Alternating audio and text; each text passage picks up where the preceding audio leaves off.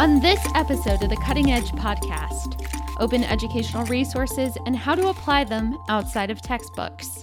And so I think as we look at moving forward, we are going to have to be incremental. We are going to have to make it very turnkey and easy if we want to see, mass adoption and scalable adoption and use of these new practices. And how OER is changing the way libraries share resources. Really, we're looking at kind of disrupting educational publishing models, and that's maybe something that we don't talk about quite as much. I'm your host, Emily Bamforth, and this is Cutting Edge, where we learn what's next in higher education IT and online learning from the people who are making it happen. Lincoln College in Illinois is due to close next month after 157 years of operations, barring a major last-minute donation. The college struggled with enrollment post-pandemic, and a ransomware attack in December prevented access to key institutional data.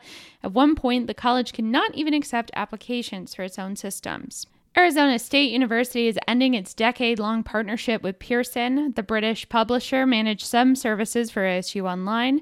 ASU plans to bring enrollment and marketing efforts all in-house under its online management and partnerships unit, Ed+.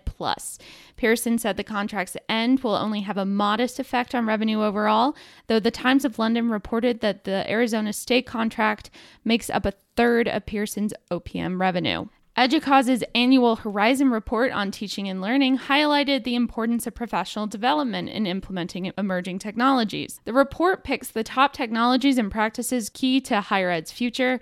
The technology pieces this year were broken down into areas where they could be practically applied so that experts could weigh costs and benefits. Find all these stories and more on edscoop.com. More states are evaluating open educational resources, or OER, as a way to cut student costs. OER is commonly associated with free textbooks, but OpenStack's managing director, Daniel Williamson, says there's an ecosystem forming around using OER materials and platforms in the classroom that could open up instruction even more. It's been a really interesting few years because a lot of what people have been asking for has changed. You see a lot of folks, prior to the pandemic, you had a lot of folks reaching out and saying, I want free textbooks, right? Stop. I want to replace that thing that we used to buy in the bookstore.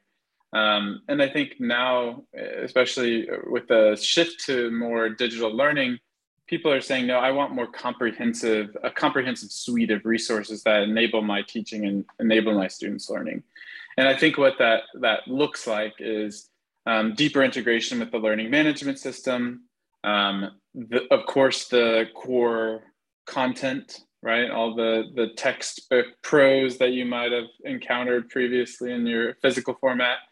But in addition to that, assessment items, lots and lots of assessment items, lots of varied types of assessments, different types of actual engaging, authentic assessment opportunities. So not just multiple choice questions, but questions that really gauge students' understanding of a topic, but also problem-based learning, right? Looking for ways to kind of bring the social aspect back into the classroom, virtual or in person. And I think a lot of that also plays into, this new digital medium. How do we, and I guess it's not even that new anymore, is it? Huh. we say new digital medium, but I guess it's not even that new. But how do we take advantage of everything that's available to us now? Thinking about flipping the classroom a bit, providing more opportunities for different types of polling in the lecture, if you have that in your class. And then also, how do we take advantage of things like virtual simulations to take a lab and make it much more scalable? So we get a lot of requests that ways, in those directions. And of course, OpenStax has no fear of partnering, right? We have 55 plus education technology companies that partner with us. Some are for-profit, some are nonprofit, and they provide a variety of different things. And of course, OpenStax, we also produce our own digital learning tools as well. And so, you see all of these different groups popping up, new companies, old companies taking a new direction, and really trying to address the needs that students and educators have now in this new reality that we're in. I'd love to dig a little bit more into some of those resources and maybe some of those examples of those resources, because obviously the first thing that does come to mind when you hear about open educational resources is it's not a physical textbook. It's something that's free and I don't have to worry about going to the bookstore for and all of this. But as you said, it's so much more. Do you have some examples of something that's been particularly effective in helping with that kind of flipped classroom mentality, and also something that helps with that engagement and why it's so important to share these kinds of things? So, I mean, I think one of the experiments that we've run over the past couple of years is around LMS course cartridges. Mm-hmm. So in our economics textbook, we have kind of a premium version of those course cartridges. They are free, but they are premium. And they have all different types of things just embedded right within a course cartridge that you can upload right to your Blackboard or D2L or Canvas environment.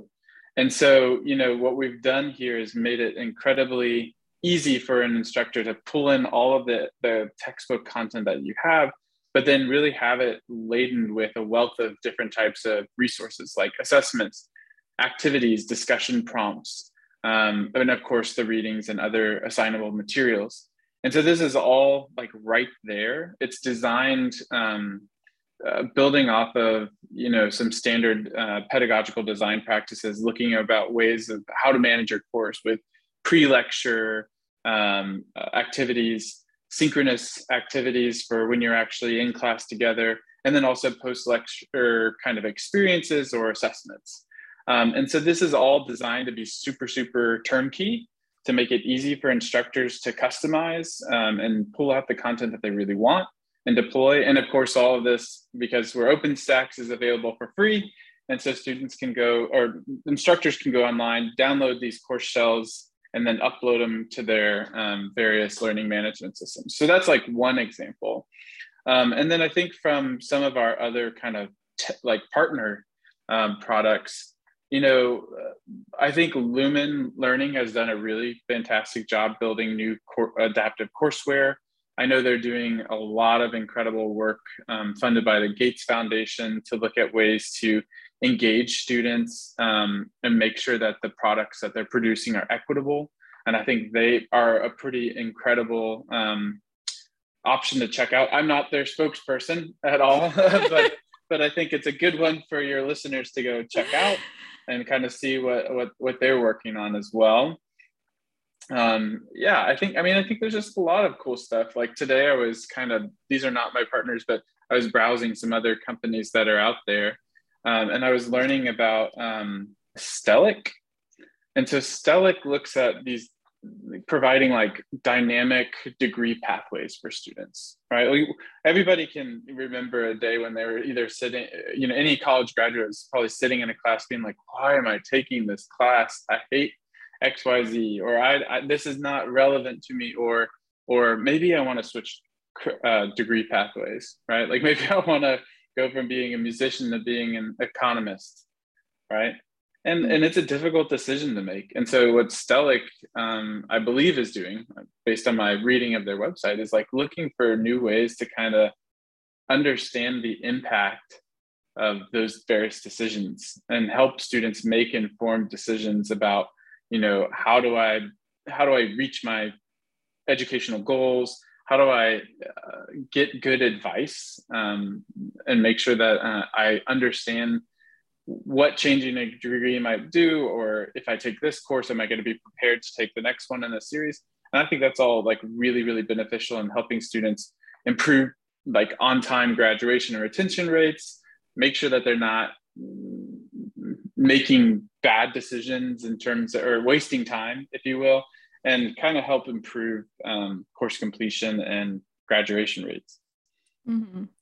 Can you talk a little bit more about that role that OER can play outside of just the cost savings for students in terms of student success? Because I read something recently on calculating return on investment on these programs, and one side of it is the implementation costs, which people are concerned about getting things into place. But the other side, which isn't as measurable as on average people save this much money on a textbook, is that student success component. Where do you think that conversation is? Do you think that that's something that people widely recognize with OER yet, or do you think that the conversation is still kind of on that cost savings piece?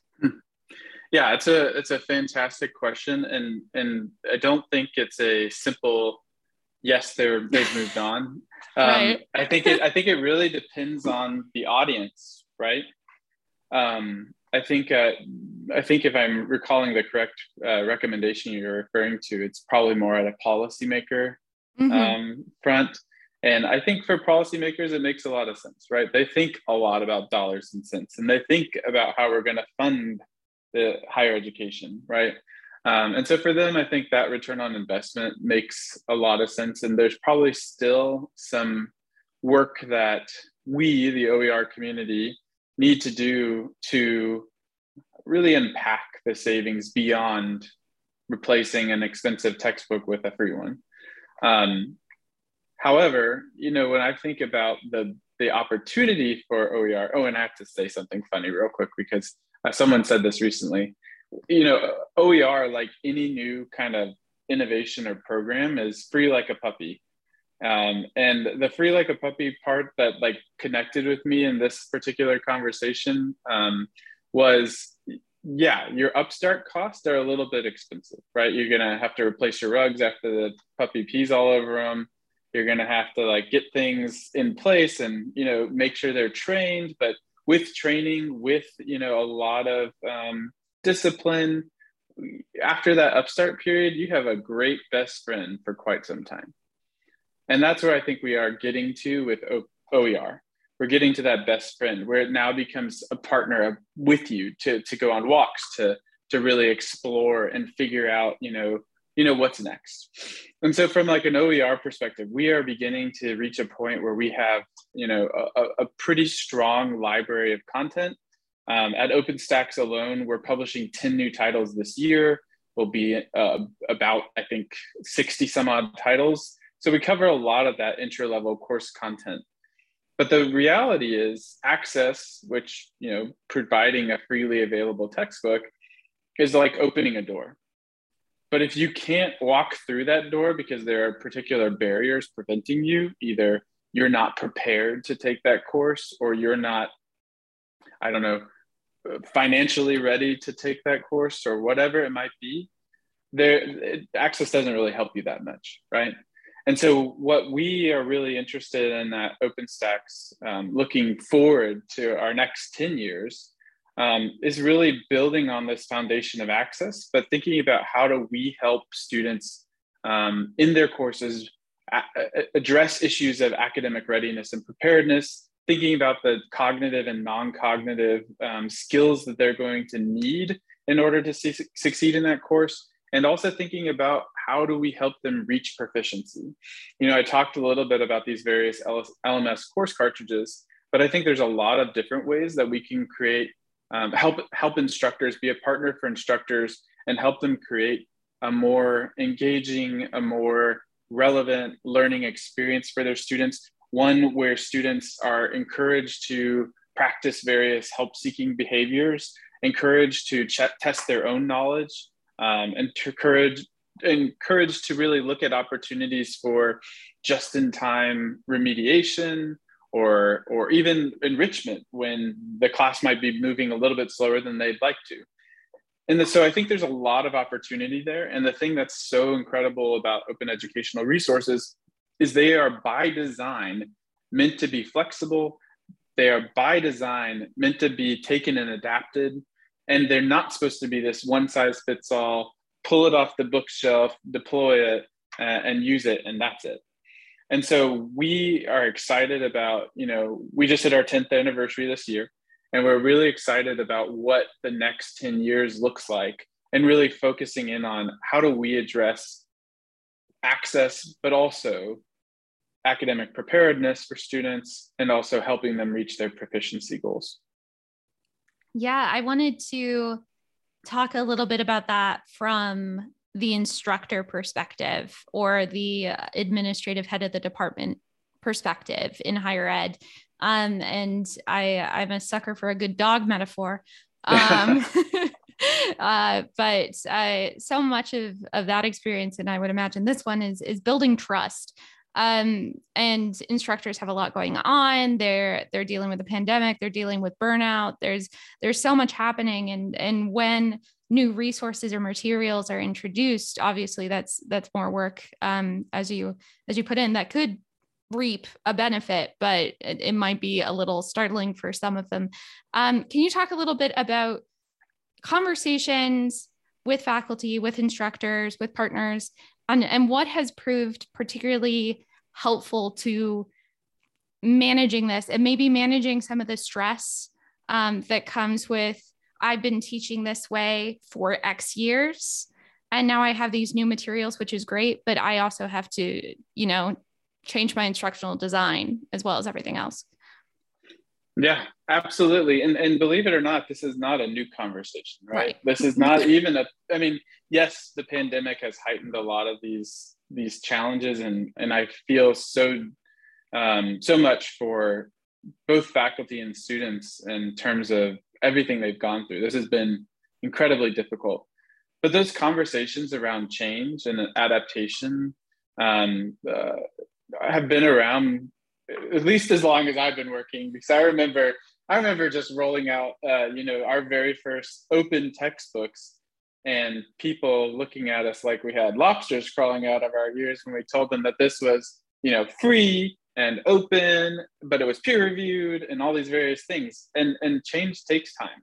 And one of the things that we are incredibly good at OpenStax, and I think OER as well, is that we don't look at this like a product, right, that is meant to be consumed. We view this as an opportunity for partnership. And in fact, one of our core pillars of our work at OpenStax is all around understanding student and educator needs, understanding the structural and environmental challenges that are facing students and instructors.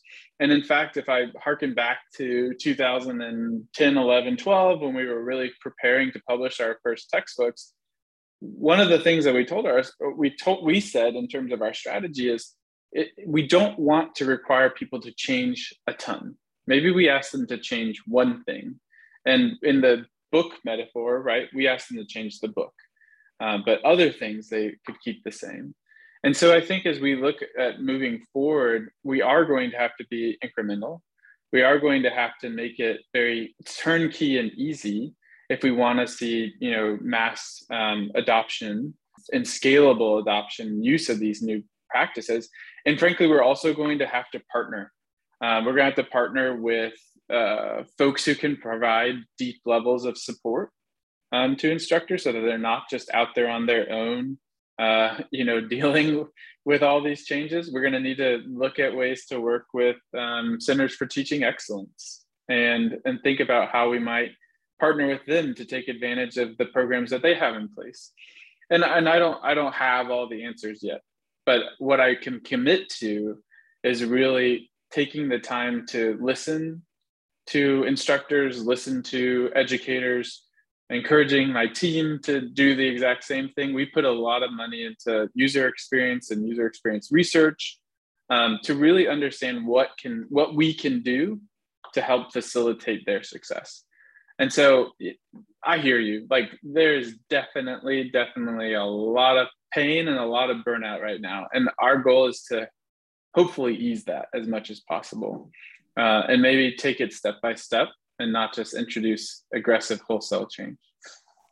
Oh, awesome. Well, thank you so much for speaking with me, and I'm looking forward to continuing the conversation as OpenStax moves into its second decade. That's very exciting.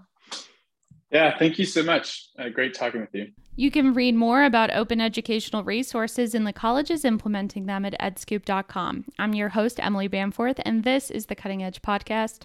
To make sure you don't miss an episode, be sure to subscribe on Apple Podcasts, Stitcher, or wherever you get your podcasts. West Virginia University Libraries implemented grant and review programs to encourage instructors to explore OER. Looking ahead, Dean Karen Diaz talks about editing and publishing in OER and how inflation is hitting libraries. West Virginia University began working in the space of OER a few years back when we joined the Open Textbook Network. And that really prompted us to have access to some better information around the why, the what, and the how of implementing these. We were able to introduce workshops to our campus and begin educating our faculty around the idea of them. And then as part of that membership, actually encouraging our faculty to do more exploration and learn a little bit more on their own. And part of the workshop series was that if they then went off to review a book in the Open Textbook Library, they could receive a stipend for that review. And it was a way of encouraging faculty to become a little bit more familiar with what is out there and the quality of the work, because very early in this whole movement towards OER, one of the concerns that I think was often voiced was that there was a concern about the quality of the materials that people were adopting. And this was meant to get faculty a little bit more engaged with actually seeing what the quality looked like. And so I think that was successful in changing some attitudes around it. We, over time, then started developing a grant program to encourage faculty to adopt or adapt OER. And so we're on our third year of doing that work. And, and I would say some of the things that we have been learning in the process around all of this is that incentives really are important in this work, because we're actually asking faculty to step away from the status quo and step away from what is kind of very well supported in terms of published materials and to venture off into new territory. I think that we're also learning that there is support that faculty need to make this transition, technical support. For instance, if people want to create their own materials, they may need platforms for publishing, they may need copyright guidance, they may need copy editing, a whole variety of kinds of things. And so building structures around it is important as well. And I think the other thing that we've certainly learned is that there's not a one-size-fits-all. OER are not appropriate for necessarily every course. And so the encouragement to move into this space really needs to be understood as the kind of thing that will be appropriate for some courses and not for all.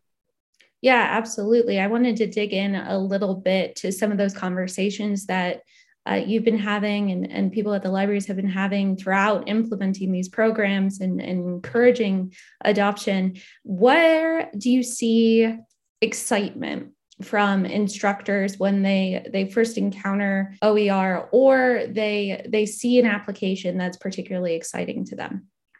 I think one of the most exciting features of OER is that it really opens up new opportunities for how the faculty teach.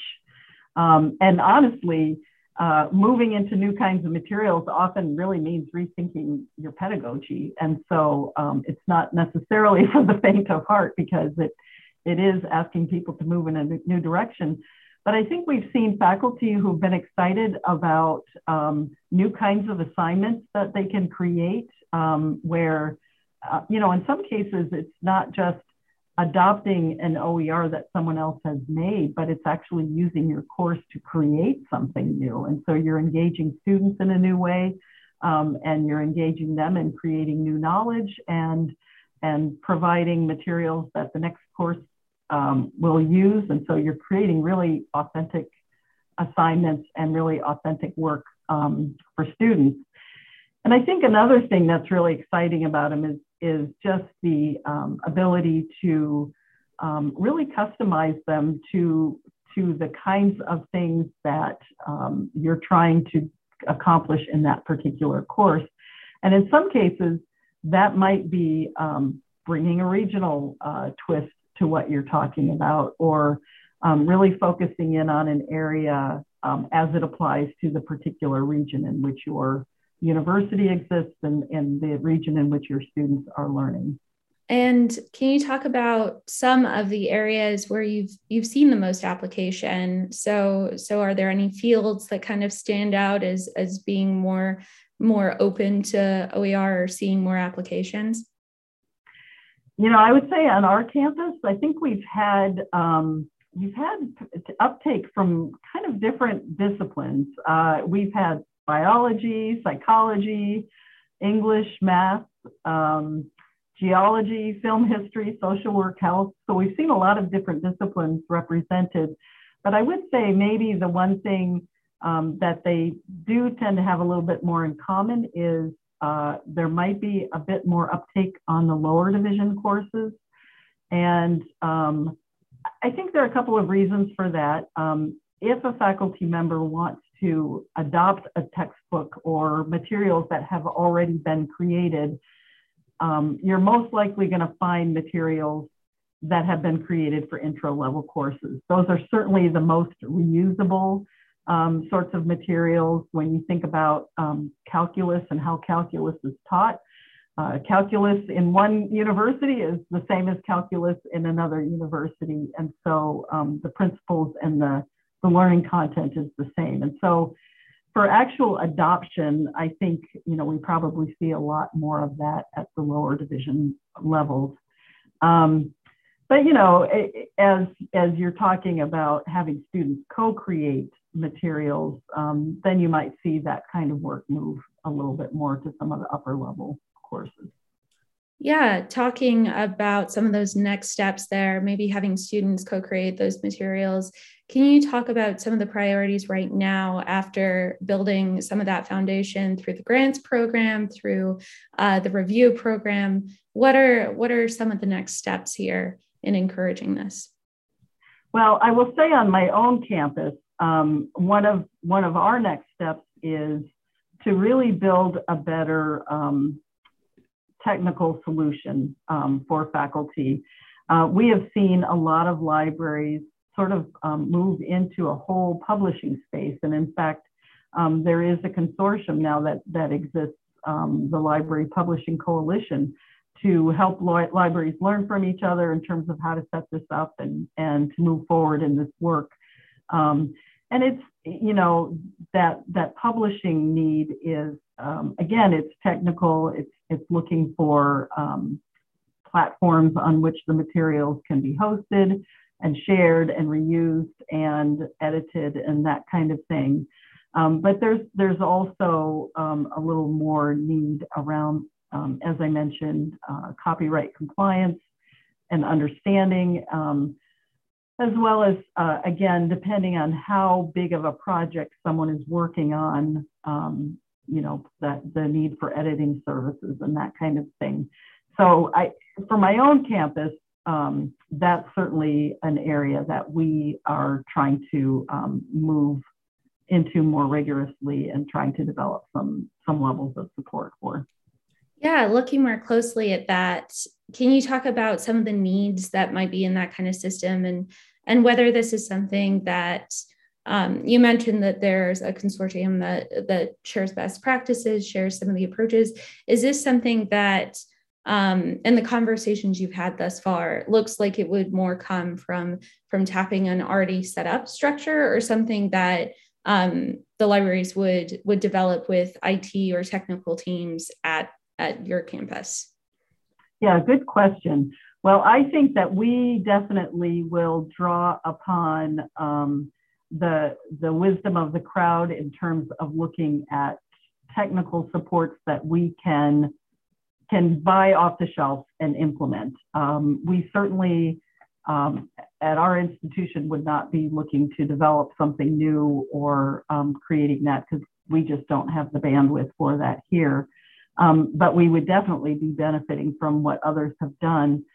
I also think that we will benefit from some of the guidelines and even toolkits that organization has created, just in terms of what do you need to develop a publishing program. And so I think that some of it will be internal work and will be internal effort, but very much drawing on the wisdom of those who've gone before us and who've created a lot of these tools.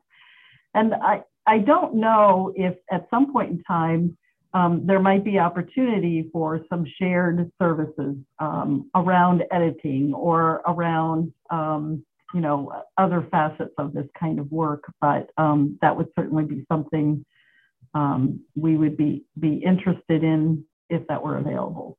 Oh, I'm sure. I feel like just building this structure is such a group effort, and there's so much out there to tap into and explore on this. But outside of that, what's one part of this process, in your experience, that you think that people should know about implementing OER, and just maybe something that isn't as discussed as much, or maybe people should view a little bit differently? Yeah, so a lot of the way that we attract faculty to think about OER is, we sort of give this idea of cost savings, and that, here you are a faculty member, you have this great opportunity to save your students some money, and so think about that. And that is an important driver, but what's behind some of that is really we're looking at kind of disrupting educational publishing models. And that's maybe something that we don't talk about quite as much. But in fact, a lot of this work has arisen because we saw figures, a few years back where you would see trend lines showing the rise in CPI over years and the rise in healthcare costs over years being much bigger than that. And then the rise in textbook costs being even higher than healthcare cost inflation. So there were real challenges around inflation in this space. And so a lot of this work really has been done to try to disrupt some of that challenge. And what has been seen as sort of an unfair burden then that students have been bearing because of it. And I'll just say that I think that disruption sits within an even larger conversation that we're having around open scholarship. And so we're seeing the same challenges that libraries have been facing on the research side of things. And so that the materials that libraries subscribe to that allow our campuses to have access to research that is being done has become so unaffordable that we've had a hard time keeping up with subscribing to as much as what our campuses would like. And so I think really it's hard to talk about all of these things when you're just having the conversation with one faculty member about potentially changing their one class, but really that very micro action sits within this much bigger macroeconomic structure that's been very challenging to keep up with and for universities to continue to afford. Yeah, that's incredibly helpful to know and to understand. And I'm glad that you were able to walk me through some of that bigger picture. So thank you so much for speaking with me today. Well, thank you so much for having me. It's been my pleasure. The Cutting Edge Podcast is available at cuttingedgepodcast.com as well as everywhere you get your podcasts. This show is a product of Scoop News Group in Washington, D.C. Until next time, I'm Emily Vanforth.